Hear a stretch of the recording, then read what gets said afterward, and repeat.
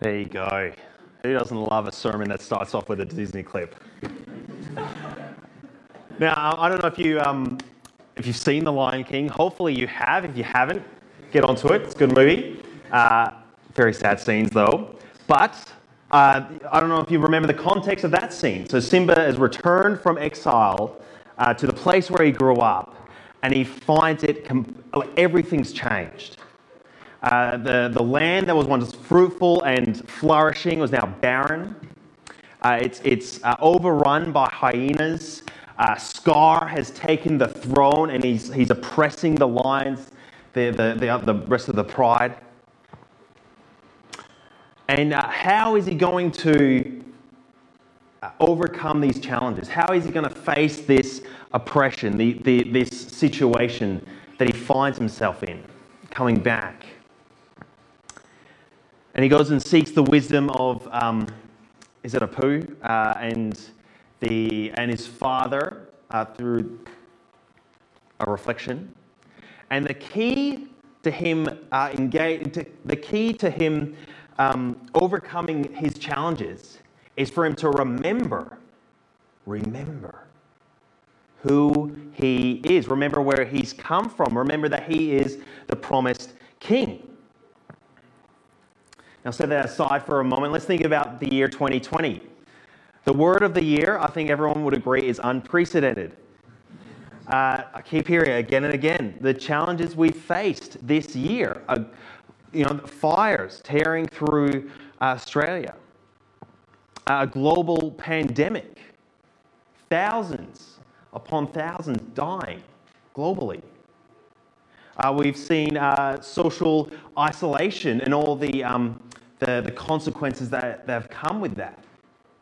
We've seen racial and gender injustice. We've seen eroding confidence in our leaders. And that's just the world. Now let's think about Christians. For us Christians, I think this year we've seen more than most that Christendom, this idea that Christianity is the foundation of our culture, our community, Christendom is gone.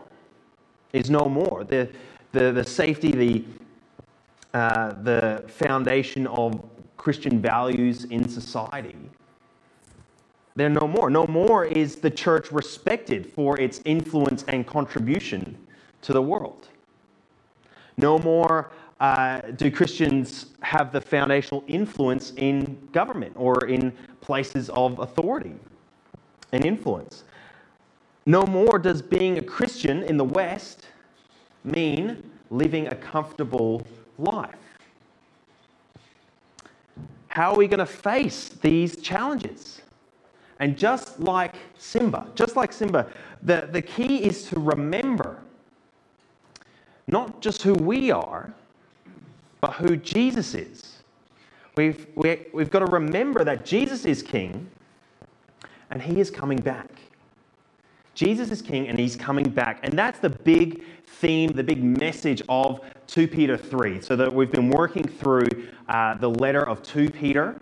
There's kind of been 3 key instructions. The first one was to confirm our calling, right? To realize that our calling is not something we live up to, but it's the fact that God has called us into His family. And we live a life that reflects the God that saved us. The second instruction was to beware of false teachers. Beware of the false teaching that is all over the place. Different voices and influences around us. And we do that by grounding ourselves in the truth. And the third instruction coming from 2 Peter chapter 3 is to remember that Jesus is King and He's coming back. And I think this is a very pertinent message for us. Because the church has forgotten that Jesus is returning. I think, even just from my humble observations, I think the church in general has lost the urgency of Jesus coming back. We've lost the urgency to share the good news about Jesus with those around us. I think we've lost our moral standing. We compromise. We've been taking, and we've used to seeing the moral corruption in the church. It's certainly not the church that Jesus will return and this is his church, but it's compromised, it's corrupt, it's broken. We've lost concern for justice, fighting for the needs of others, and I think the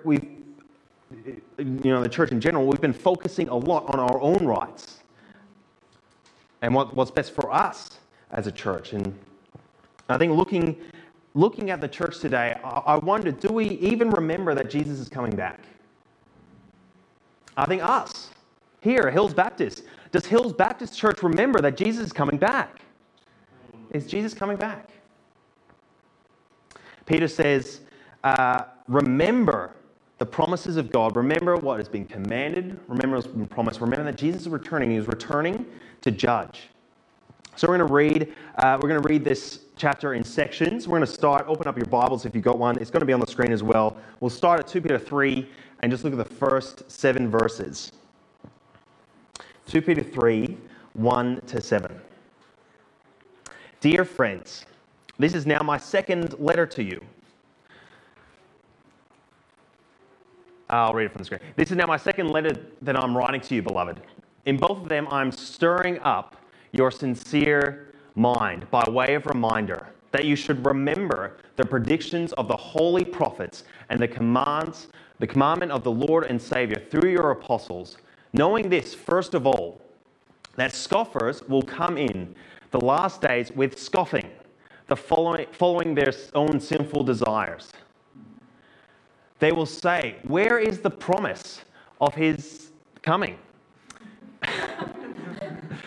For ever since the fathers fell asleep, all things are continuing as they were from the beginning of time, of creation. For they deliberately overlook this fact, that the heavens existed long ago, and the earth was formed out of water and through water by the word of God, and that by means of these the world that then existed was deluged with water and perished. But by the same word, the heavens and earth that now exist are stored up for fire, being kept until the day of judgment and destruction of the ungodly. Well, we heard there at the start of that paragraph, Peter's writing, this is the second letter he's writing what the NIV says is to stimulate to wholesome thinking, to sincere thinking.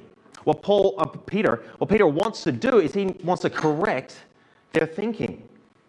There's something wrong or deficient in how they're thinking about Jesus, about the end times, and Peter wants to correct that. They've forgotten the words of the prophets and the apostles. Now, this is a reference back to 2 Peter chapter 1, where Peter shares the command to confirm our calling and then verifies that by the authority of the apostles who've been witnesses to Jesus' glory, and by the prophets who have spoken from of old, spoken the very words of God, predicting and promising Jesus, his first coming and his next. And so he says in verse 10, 2 Peter 1 verse 10, therefore, my brothers and sisters, make every effort to confirm your calling and election. For if you do these things, you will never stumble, and you will receive a rich welcome into the eternal kingdom of our Lord and Savior, Jesus Christ. And so the command, what Peter is urging these scattered Christians to do is to confirm their calling, to confirm and center themselves on the fact that they are called into God's family. Why?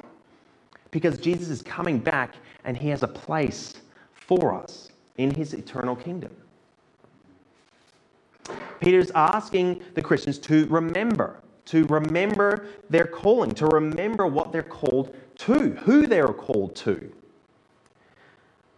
remember who we belong to, and to remember that Jesus is coming back and he's got a place for us in his eternal kingdom.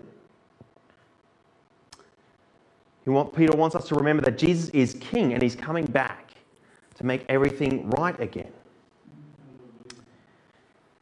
He wants us to remember that Because we're so prone to forgetting it. And one reason we're prone to forgetting it is because of those pesky scoffers. Those scoffers who come, and what do? They scoff. They come scoffing. In the last days, scoffers will come scoffing. They deny that Jesus is going to return.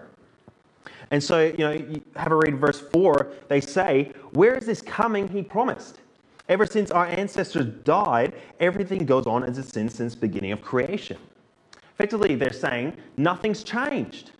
Jesus died, he rose again, he ascended to heaven, and then, that was our fathers saw that, and our parents' generation saw that, and then they've passed away, and, here we still are. What's going on? Nothing's happened. Nothing's changed. Is he really coming back? I think that's a fair question, and I think even more so today, 2,000 years later. Where has Jesus been? He's promised to come back. It's been 2,000 years. What's he been doing all this time? Nothing's changed.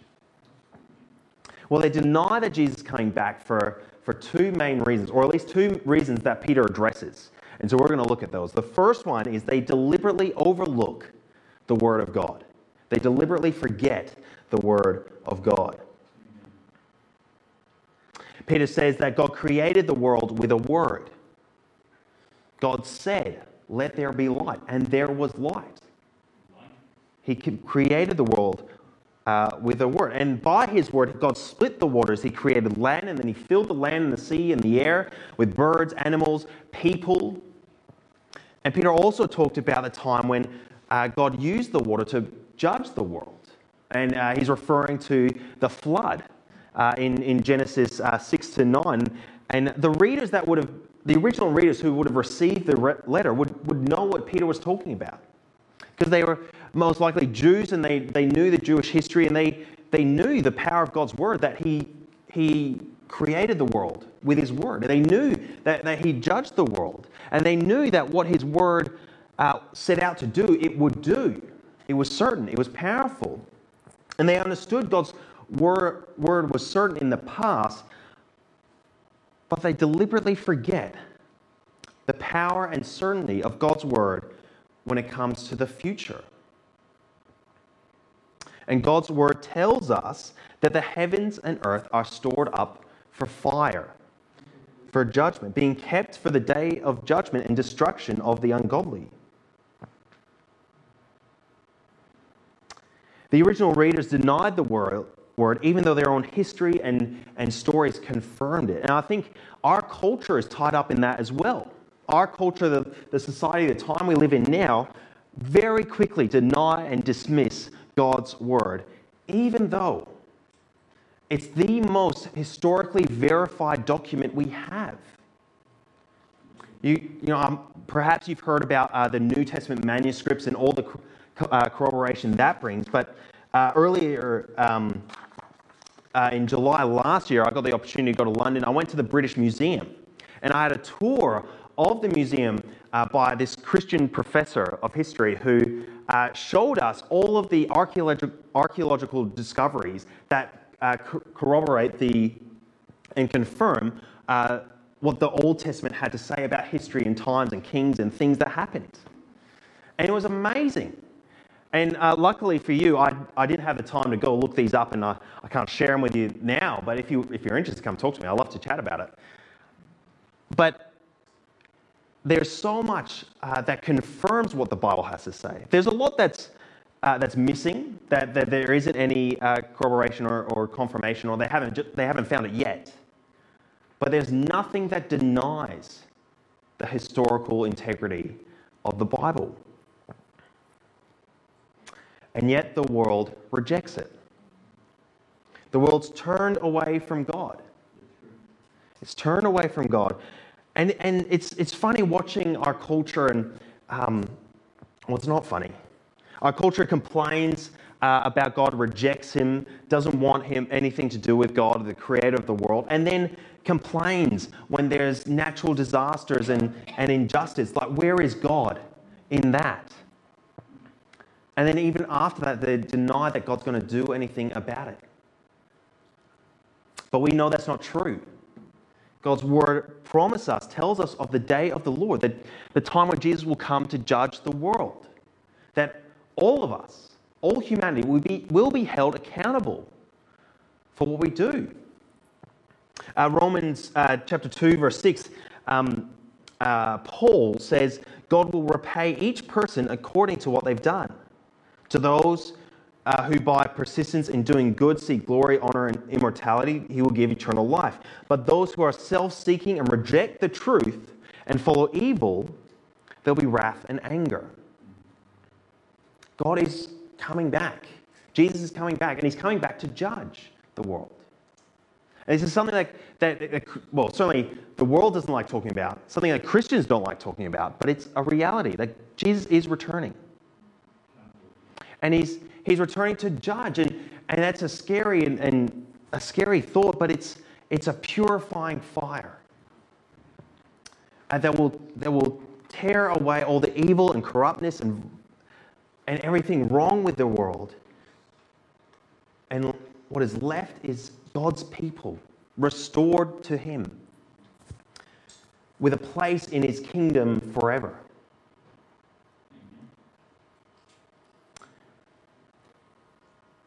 So the first reason that people reject the idea that Jesus is coming back is because they reject the Word of God. The other reason is they assume that God's not doing anything, that he's lazy, that he's forgotten us, that he's absent from our world. And this is what we see in 2 Peter 3, 8 to 10. And I'll read these as well. But do not overlook this one fact, beloved, that with the Lord 1 day is as 1,000 years, and 1,000 years is as 1 day. The Lord is not slow to fulfill his promise, as some count slowness, but is patient towards you, not wishing that any should perish, but that all should reach repentance. But the day of the Lord will come like a thief. And then the heavens will pass away with a roar, and the heavenly bodies will be burned up and dissolved, and the earth and the works that are done on it will be exposed. So Peter responds to that other objection. These scoffers who come scoffing, they say that God is dead, that he's absent, that he's forgotten us because he hasn't done anything for so long. But God is not slow. God is not forgetful. He's not absent. He's doing things in his timing because he's not bound by our time restrictions. Right? Peter said 1,000 years is like a day to him, and a day is like 1,000 years. You know, God is present and active in every single millisecond of every day. He's active and present and involved. And he's also not bound by time, so that 1,000 years could pass, and to him it's like a day. So the 2,000 years that we spent waiting for Jesus' return has just been like a weekend to him. In the sense of being 2 days, not weekend off work. Because exactly opposite of what I'm trying to say. So why is God delaying? Why has he waited so long? Even though it's been 2,000 years, it's not because he's lazy. It's not because he can't be bothered. It's not because he's forgotten us. It's not because God is absent. It's because God is patient. He's patient with the world. You know, looking at the world around us, it's easy to think, and I often do, ask God, why aren't you doing anything? Why aren't you doing anything about the coronavirus and all the sickness and the death that's bringing? Why aren't you doing anything about the racial injustice, the poverty around the world, how the poor are getting poorer and the rich are getting richer, and the injustice of it all? Why isn't God doing anything about it? Why isn't God doing anything about the hurt that people cause intentionally or unintentionally, and the evil desires that are driving people and to do horrible things? Why isn't God doing anything? God will do something. His word promises that he will come and do something about it. But he's patient. And he's waiting because he wants everyone to be saved. He wants to give the world the opportunity to repent, to turn back to Him. And so every morning, every sunrise is a glimpse for us into the very heart of God, because it shows us how much He loves us, that for another day, He's giving us the opportunity to turn back to Him. He's given the world an opportunity to return to the God who created them. Every morning, every sunrise shows us the love of God, because it's another day. He's patient and providing an opportunity for people to turn back to Him and be saved. God is not slow. He's not lazy. He is patient. And when He does come, no one will see it coming. From verse 10, he said, this is NIV, but the day of the Lord will come like a thief. No one expects a thief to come, or schedules with the thief. Oh, can you come at 6? When I'm out. He comes unexpected, a surprise, quickly. And at that time, the heavens will disappear, the elements will be destroyed by fire, the earth and everything done in it will be laid bare. Peter's using very provocative imagery to describe what the end will be like. There'll be judgment. What is wrong with the world will be cast aside, will be cut off, and everything will be exposed. The hearts and minds of all people will be exposed, will be shown for who we truly are. And for those who turned away from God will be cut off from God. And those who trust in Jesus will be shown to be the very children of God, His children, His beloved children. And He has a place for them in His eternal kingdom. Hallelujah. And so, what do we do this? Why should we remember? What will change if we remember these things? And for this, I want to read 2 Peter 11 to 13. Since all these things are thus to be dissolved, what sort of people ought you to be in lives of holiness and godliness, waiting for and hastening the coming of the day of God, because of which the heavens will be set on fire and dissolved, and the heavenly bodies will melt as they burn. But according to His promise, we are waiting for a new heavens and a new earth in which righteousness dwells. As we remember the reality that God is coming again to judge the world, it gives us an eternal perspective. That where our home is and what really matters is not what this world has to offer, but the place we have in God's eternal kingdom, where righteousness dwells, where those who are right with God and everything that is true and good and lovely will be. And so this flips our world view. And I want to take a side to talk about what I think is a big problem with our culture at the moment. And perhaps you've come across this. A lot of people are writing about it at the moment. But the aspect of our culture that we are caught up in being victims, that we are a victim culture. We see it. It's interesting to see this work itself out in movies and TV shows over the last 50 years. If you think about the original Superman movies from the 80s and maybe early 90s, Superman came and he was this perfect superhero. There's nothing wrong with him. He was a man of great honor and valor and power and strength, and he swooped in to save the day.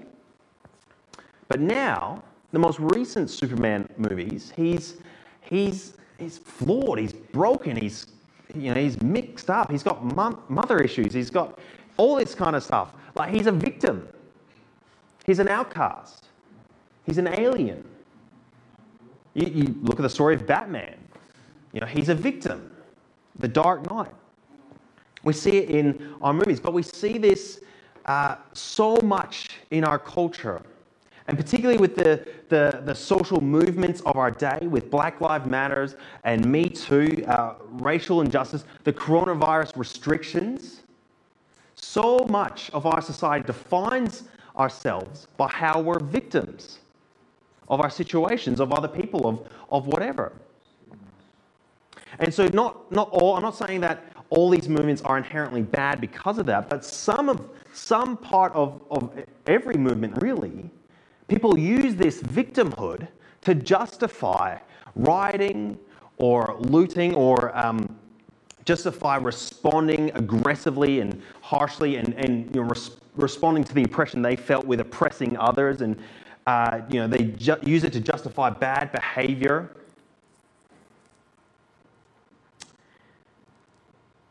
There's a large part of these movements that are capitalizing on their victimhood because they define themselves based on how they're victims, and they dwell in that.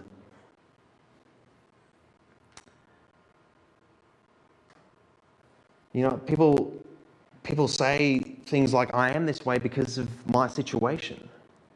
I act this way because of the personality I have. Don't judge me because of this is what's happened to me. We define ourselves on our victimhood. But Christians who remember the imminent return of Jesus, we don't define ourselves on our victimhood. We define ourselves on Jesus' victory, his finished work. We remember who we are, that we're cleansed, we're forgiven, we're made new. But also we remember, even more importantly, that Jesus is King. He's King of the world and he's coming back. And even though whatever situation we might be facing now, we know that God will come again and make all things right. That we're not victims, we are victors in Christ.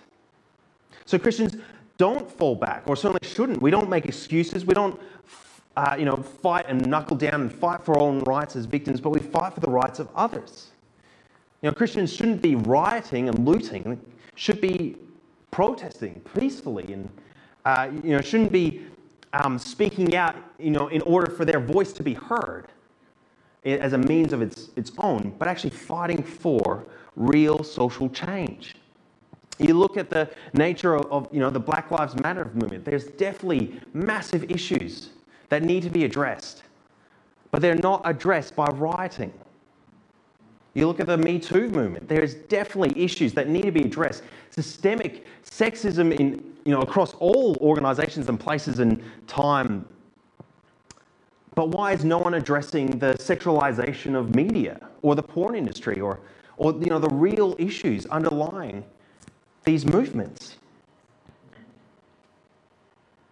Complaining about how coronavirus has destroyed our way of life. What good does that do? But as Christians, knowing we're not victims, we're victors, should lift our eyes to be compassionate for the needs of others around us. Because what we see around us, the situation we're in, is not all that is.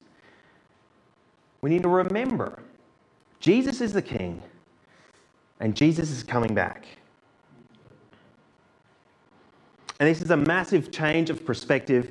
It has a massive influence on our worldview and how we approach and engage with the world and our outlook. And to finish off, I want to share, how does this work out? How does this work out in what we do and how we live? And Peter covers this in this last little section of his letter. So verse 14 to the end of 18. Therefore, beloved brothers and sisters, since you are waiting for these, be diligent to be found by him without spot or blemish, and at peace, and count the patience of our Lord as salvation, just as our beloved brother Paul also wrote to you according to the wisdom given him, as he does in all his letters when he speaks in them of these matters. There are some things in them that are hard to understand, which the ignorant and unstable twist to their own destruction, as they do the other scriptures. You, therefore, beloved, knowing this beforehand, take care that you are not carried away by the error of lawless people and lose your own stability, but grow in the grace and knowledge of our Lord and Savior Jesus Christ. To him be the glory both now and to the day of eternity. Amen.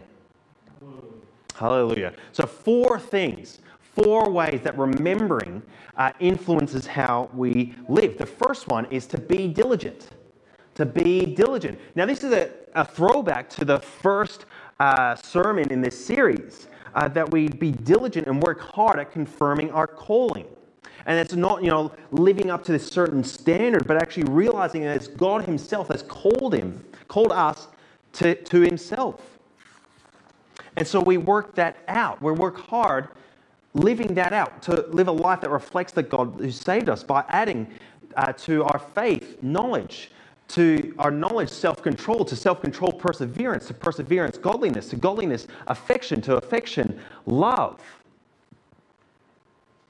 And so Peter says in verse 14, make every effort, be diligent to be found spotless, blameless, and at peace with God. Be diligent to grow, to reflect the God who's coming back. And so where do you need to grow? What area of your life do you need to grow in? What change do you need to make? What do you need to do this week? Will you do it?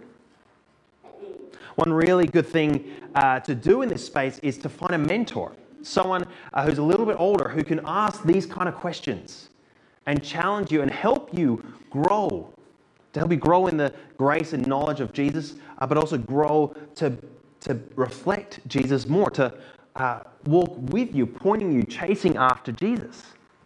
A mentor is a great way to do that. And if you don't have one yet, please come speak to me or speak to Ivy. We'd love to set you up with someone. It's an incredibly valuable practice to meet with a mentor, to be guided in that way, to together being diligent, to be found spotless, blameless, and at peace with God. The second thing is to be hopeful. Remembering, bear in mind that our Lord's patience means salvation, right? It's being hopeful that, it's not like every day that we face is just another day of oppression, another challenging day, but actually this is another day of opportunity where I could share my faith with my friends. Another day I could spend praying for those in my family, in my friendship groups, in my school, on my street who don't know Jesus. It's another day, another opportunity for them to come to know the Creator who loves them. And so we approach our days not with despair, but with hope. This is the day of salvation. This is the day that God could work and do something powerful in my life, in the lives of those around me. So we are hopeful. The third thing, we are steadfast. We're stable. And this is the throwback to talk number 2, where Peter said, beware of false teachers. And here he says it again. Like, he acknowledges that a lot of scripture is tough to understand. Like, he mentions Paul, who wrote most of the New Testament. He says, well, Paul has to write. His letters contain things that are hard to understand. Like, it's tough. But people take that and they take the other scriptures, they distort them and warp them to make their own point, to serve their own desires. And Peter says, be careful not to be caught up in that. Don't be caught up in the ideas or with people or leaders or influencers who pull you away from the truth that Jesus is King and He's coming back. That what we do in this world does matter. And so we need to be careful. We need to beware of the false teachers. We need to be careful of the songs we sing, the songs we listen to. We need to be careful of the podcasts we listen to, the leaders we follow. What we look at on Facebook and Instagram. I don't know if anyone's seen the documentary Social Dilemma on Netflix. I haven't, so I'm not speaking with great authority at this point. But it is a well-known fact that Google and these kind of things are echo chambers, that they push you to your own beliefs. So if you were to search for something, they'd suggest what you search for and influence what you think. And I think one big reason that would be such a spread of beliefs and so much confusion in the church in terms of what's true and what's not true is because we're so caught up by our phones and what's going on Facebook or what Google and these artificial intelligence are feeding us, rather than seeking truth in God's Word with God's people. And so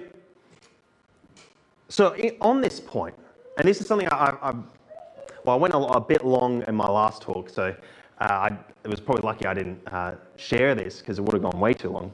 Sorry about that, by the way. I'm going to finish soon. This won't be as long. But one thing that I thought, as a church, it's all great speaking against false teaching and all these different organizations or people or leaders who say things that that's not good theology, that's not what God really said, or that's not what the Bible explains, or this isn't how we should be thinking about the world. It's all good denying and judging what other people say. But I've been convicted as a church leader. What are we speaking into that space? How are we as a church teaching all of you what's good theology? What the Bible does say? Building a framework to be able to identify good teaching, false teaching, to be able to navigate through this challenging world we live in. And so one thing I've been thinking about a lot and talking to a few people is I want as a church to speak into that space and to teach you all. So one thing, a project, and by saying this, I've become accountable to it, is we're going to be working on a podcast of working these big questions in conversation with people to share. And it's a podcast, it's easy, it's accessible, it's not like going and running a course, although we will also be doing that at different points, and that also is a really good thing to do. But actually speaking into that space, not just because the way to protect ourselves from false teaching is to ground ourselves in true teaching, in the truth. And so that's what we want to do as a church. That's what we're going to do. So if you're interested in being involved, come talk to me. And if you're still waiting for it to happen, come talk to me, because I want to keep moving on that. Anyway, the final thing, the other great thing to do, and the fourth thing is to be gospel focused. To be gospel focused. And this is actually the verse of the day for the 40 days of prayer and fasting. I'm not sure if you noticed that, but it was 2 Peter 3:18. But grow in the grace and knowledge of our Lord and Savior Jesus Christ. To him be the glory both now and forever. Our 40 days of prayer and fasting, and hopefully you've been keeping up with that and finding it in your emails or in the calendar at the back or on social media and praying along with us. But what a great prayer to pray, that we would grow in the knowledge, in the grace of God and the knowledge of our Lord Jesus Christ. All Christians are lifelong learners. All Christians are lifelong learners. We need to be constantly growing and experiencing and realizing the grace of Jesus more and more every day. And so what are we doing to feed ourselves? How are we reminding ourselves the truth of the gospel? That we are saved by God's grace. And one thing, I was really sad that I wasn't able to be part of the testimonies last week. And I don't even know who these cardboard testimonies are. But I was super impressed, like almost to tears of what I read here. I don't know whose these are. But this is just 4 stories of the gospel, of grace working in people's lives. They're guilty, lost, ashamed, broken, not worthy, stained. But because of the grace of our Lord Jesus Christ, they are held, healed, blessed, loved. They're a child of God. They're wanted. They're seen for who they are. They're forgiven. The chains are God. They're saved by grace. Before Jesus, they're a wreck and fearful and full of sadness. But because of the grace of Jesus, they're more peaceful. They feel more loved. They're more connected. They're free.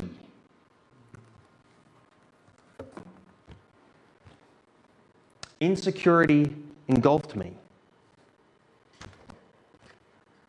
But God called me His precious and beautiful child.